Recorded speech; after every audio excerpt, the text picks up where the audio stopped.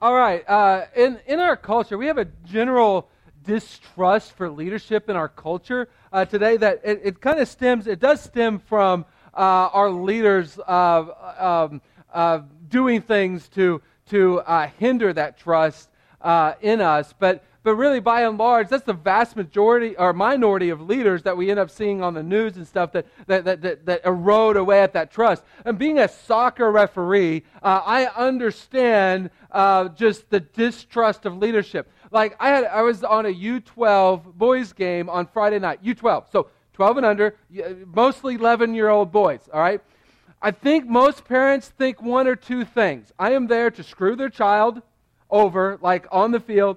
Or two, like have some sort of parlay bet on the over/under on the game, and that I'm just out on the take for this bet. Like they just have this general distrust. Like on Friday night, I had to remind a parent that the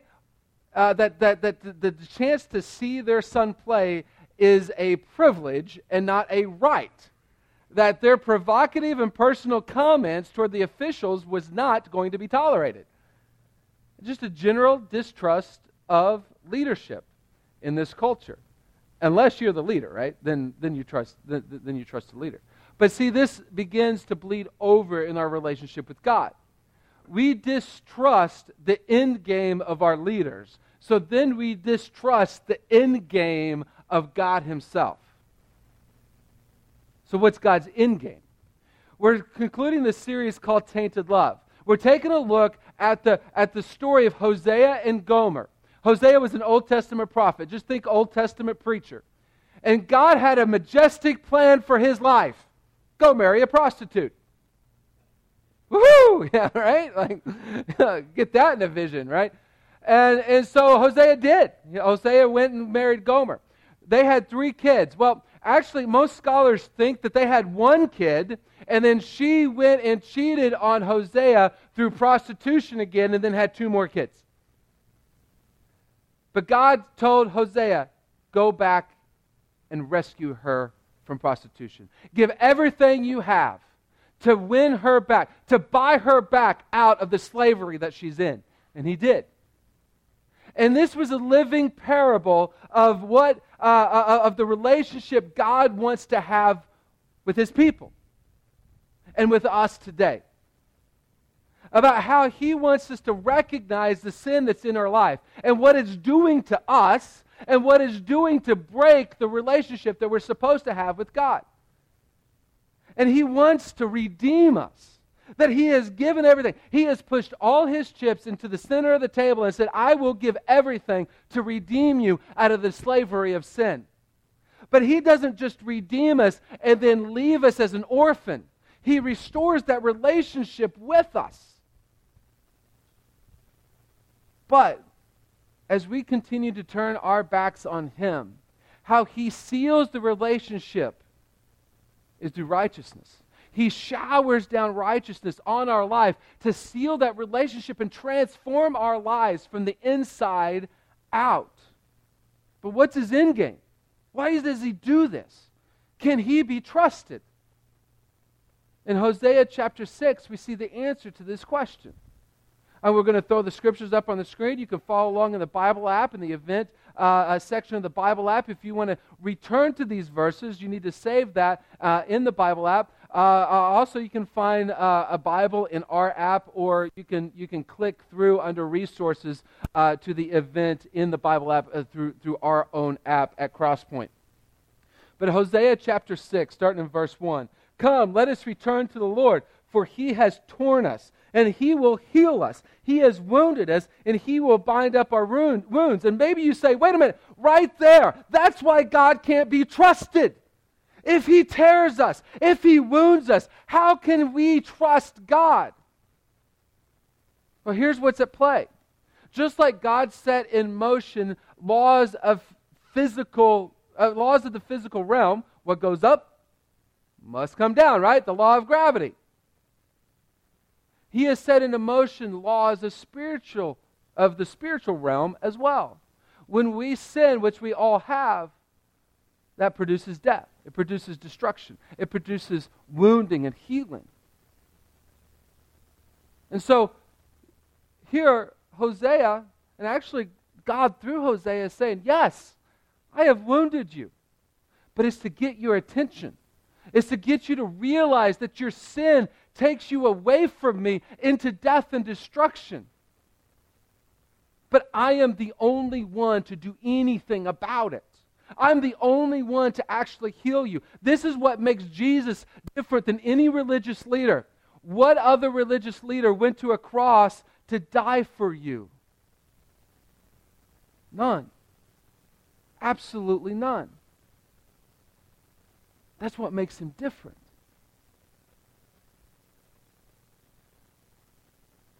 See, he doesn't want to make good people better. That's not his end game. Here's his end game. He will revive us after 2 days. And on the third day, he will raise us up so that we can live in his presence. See, this is a foreshadowing of Jesus, but even more than that, this is a foreshadowing of how in Christ we will be resurrected as well. Let us strive to know the Lord. His appearance is as sure as the dawn. He will come to us like the rain, like the spring showers that water the land. What's God's end game? He wants to revive us from the dead. He wants to revive us from death. See, he doesn't want to make good people better. He wants to make dead people alive. He wants to completely transform our life. He wants to completely transform our heart. And he does that by bringing us back to life. See, in our sin, it's like being in the dark. It's like groping around in the dark and not knowing where we're going. And when we come to faith in Jesus, it's like that sunrise that comes up over the horizon. And that first ray of light that comes through and shines through in the darkness is like the light that he wants to shine in our souls when we transform from death to life, that he wants to revive us to make us alive again. And it's like being in the middle of a drought in the middle of the summer. 3, 4, 5 weeks without rain. And on that July summer day when we get that afternoon shower, you can almost watch the brown grass turn green, can't you? Why? Because that shower revives that grass. This is what God wants to do in our life. And see, those of us that the longer we've been in church and around this church thing, the more we struggle with living life that Jesus meant instead of just following after the rules. See, Jesus promised an abundant life. Jesus promised an eternal life. Way more than spending eternity in heaven. He wants you to have an eternal life now. Think of it this way. He wants you to have an infinity life. To infinity and beyond. Those of you Pixar kids, people. He wants to give us an abundant, eternal, infinity life. Have you scraped the surface of that life? I know I haven't. I know that he is trying to shape me and mold me and make me realize that he is life. He is the water that will never run dry. He is the bread that will always satisfy. And how do I live this life according to his life and not according to the rules? See, recently he's tried to cut me off from the idol of productivity and results, of looking good because of the results. He's trying to cut me off from that idol that turns me on by taking me another direction and teaching me that my life, my abundant life, is only in him. Do you want that life? As a Christian, do you know what that life even looks like? He's promised it. If he's promised it, then we can grab onto God's lapel and say, I want this right here. I don't want the rules. I want life. Another thing that is his end game. I'm going to skip down to verse 6, and we'll get to the middle part here in a minute. I'm going to read verse 6, actually in the old King Because I think the first part of it is actually what God really intends. For I desired mercy and not sacrifice, and the knowledge of God more than burnt offerings. What's his end game? Love God, love people. Love God, love people. Mercy is compassion with action. And he wants the knowledge of God more than burnt offerings. But this isn't just a head knowledge. Look. We live in suburbia, Bible Belt, America. The majority of people know that Jesus historically lived, historically died, and historically resurrected. However, it never gets any farther than here and travel down into their heart. Look. The God of the universe, the God that created the sun, the God that created the moon, the God that created the stars for us to enjoy, the God that created the mountains, the God that created the oceans, the God that created the beaches, whether you like the mountains or the oceans. I'm a mountain guy. You may be a mountain girl or a ocean girl. Yeah, like my wife. That's how that was supposed to come out. But however you enjoy God's creation, the one who created all of that, the one that lived on this earth, the one that died on the cross, the one that went to the grave, the one that resurrected from the grave, the one that ascended into heaven and now sits on the throne of heaven, alive still. That's the one that he wants you to have an intimate relationship with him. It's not about having a head knowledge. It is about having an experiential knowledge of him, an intimate knowledge of him, a relationship knowledge of him. Verse 2 even says it, so that we can live in his presence. Do you have a present knowledge of God and of Jesus? That the same one that created everything is the one that we pray to. That we love God. But he wants the love of him to lead us to love people more. We talked about this last week. If we are sowing the seeds of legalism, we will hate people more now than we did 5 years ago, especially people who do not look like us, believe like us, and act like us. But if we are planting the seeds of righteousness and we are seeking after Jesus and seeking after a relationship with Jesus, we will love people more today than we did 5 years ago, especially those who do not act like us, believe like us, and look like us.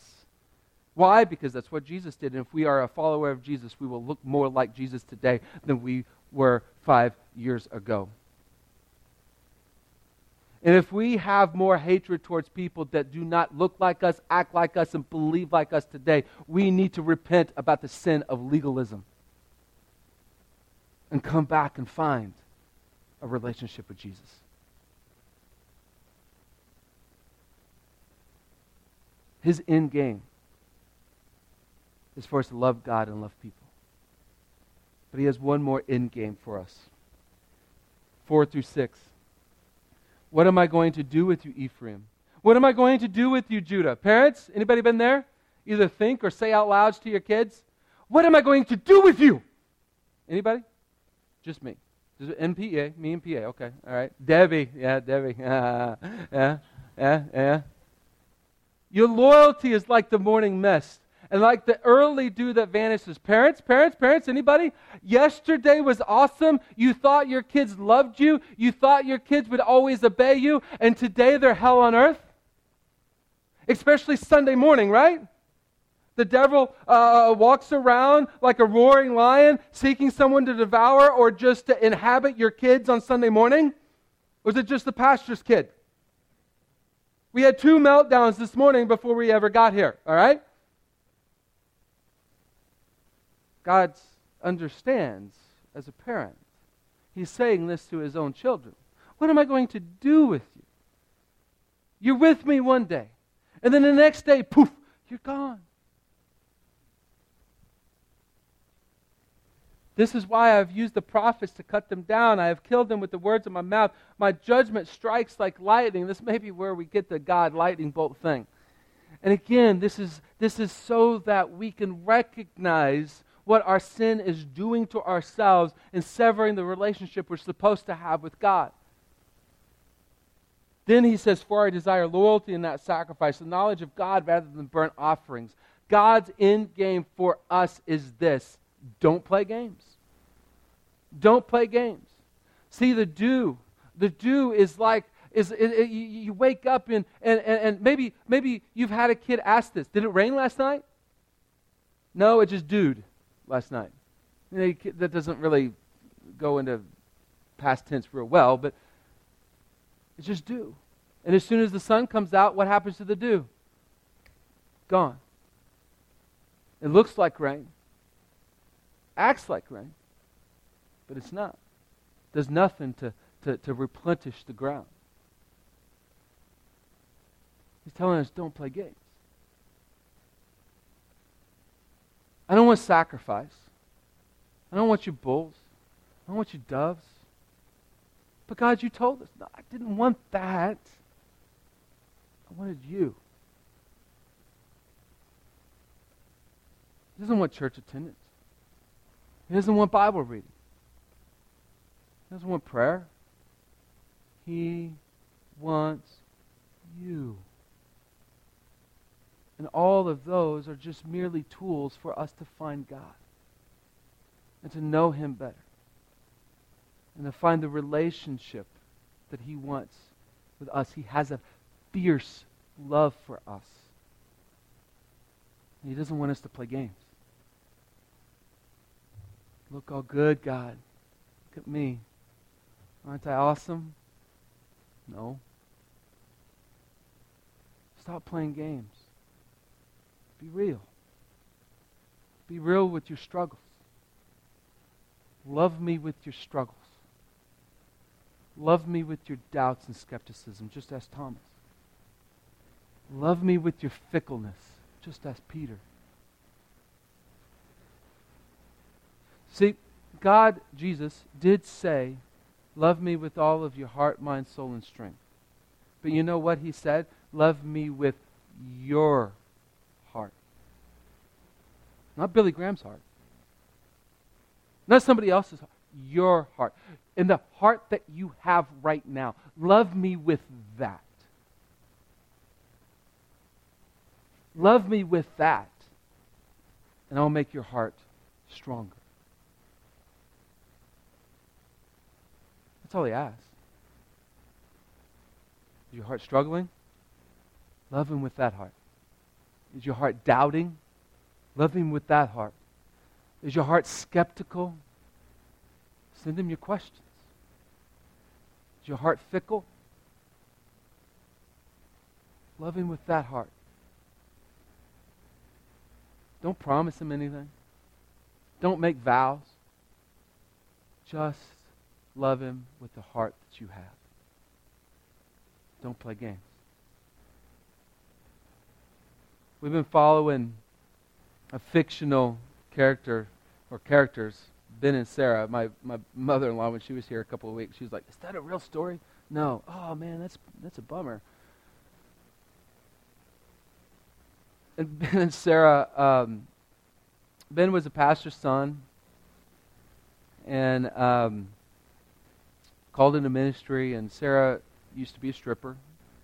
They married and had a few kids, and then ended up she went back to that lifestyle. But he went and rescued her with everything that he had, every dime that he had. He went and rescued her out of that. See, Sarah was dead. Not physically, but her presence was dead to her family. Her soul was dead to God. But she revived. Why? Because she had a husband who loved God and loved people and loved her. Every time that Ben thought that his love was vanishing for Sarah, he would go to God and he would revive that love that Ben had for his wife.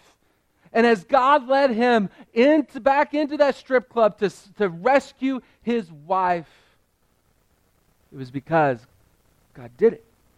God led him there. And they were able to not play games and to be real about the hurts and the struggles and the difficulties it was to build life back from the depths. Do you want abundant life, eternal life, infinity life, God loves you with a fierce love, so much so that He died on the cross for you to experience that life. If you have not been rescued by God out of your sin, the next step is simply to commit to Him. Not to commit to Africa. Not to commit to coming to church for the rest of your life. To tell Him, I simply want to hear and follow you. I invite you to commit your life to Jesus. Ask Him to cleanse you and to forgive you. For those of you that have been rescued by God, He is rebuilding your life right now. As we speak, He's rebuilding your life. Lean into, demand that life from God. Can I demand from God? He promised it. He promised it.